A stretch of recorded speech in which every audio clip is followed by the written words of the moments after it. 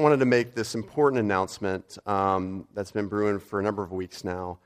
This past Monday, while we had about 60 show up, we honored about the 80 or 90 persons who give their time and talents to volunteer at Sunrise Community Church to serve the body of Christ.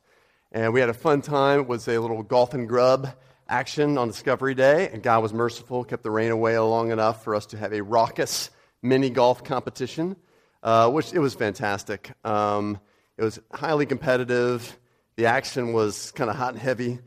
We also had a wonderful, fun-filled lunch at Lone Star with lots of good grub and meats and whatnot. It was very good. Gave away prizes, dinners for 2, movie tickets, and gave special honor to a lot of our behind-the-scenes folks who we don't honor enough and are really deserving of that kind of honor. We love volunteers, and we do this at the end of every school year in large part because the school year, the end of August through June, represents the time span of a volunteer's commitment. I've said this publicly before and privately, but probably not enough.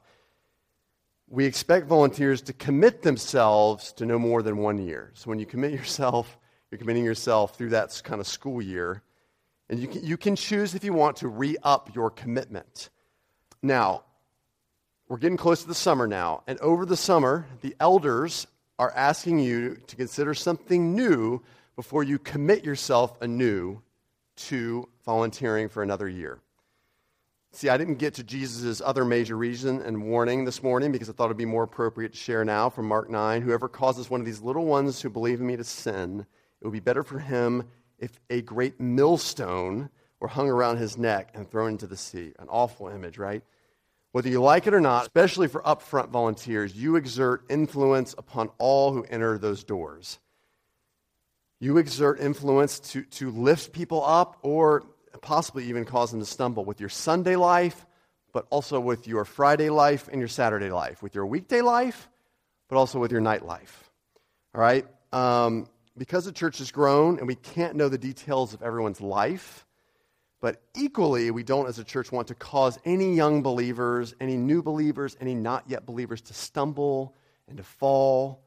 We feel it's appropriate to start instituting what we're going to call a volunteer covenant, a standard, should you wish to continue to serve and represent God's church. And this covenant, which I have here, and you'll be hearing about more lately if you want to volunteer in our church, it's not like, the standard's not like way up here or anything like that. We're not asking you to like forsake your home, like give up like 20% of your earnings, things like that. There's none of that kind of stuff. It's just recognizing, a lot like the sermon, God has given us grace, lots of grace, and that grace ought to change us. And as it changes us, doesn't mean our life is perfect, but it does mean that repeated indulgences and repeated sin can't be a part of how we represent His church. And we're just asking people to sort of agree to a standard, and not that they have to be perfect to it, but recognizing that their ministry team leaders and the elders of the church can hold them accountable, potentially speak into their life, and give you the support and prayer you need if that's something you're struggling with.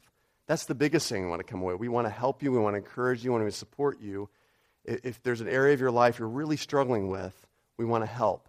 But equally, we understand that, whether it's if you're greeting at the door or whatever it might be, and you're living a really different life during the weeknights and Friday nights and Saturday nights, that confuses people.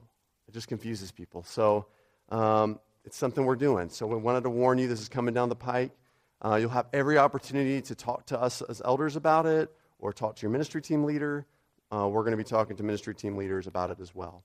So that's a fun announcement, but important. I hope it encouraged you to search your heart.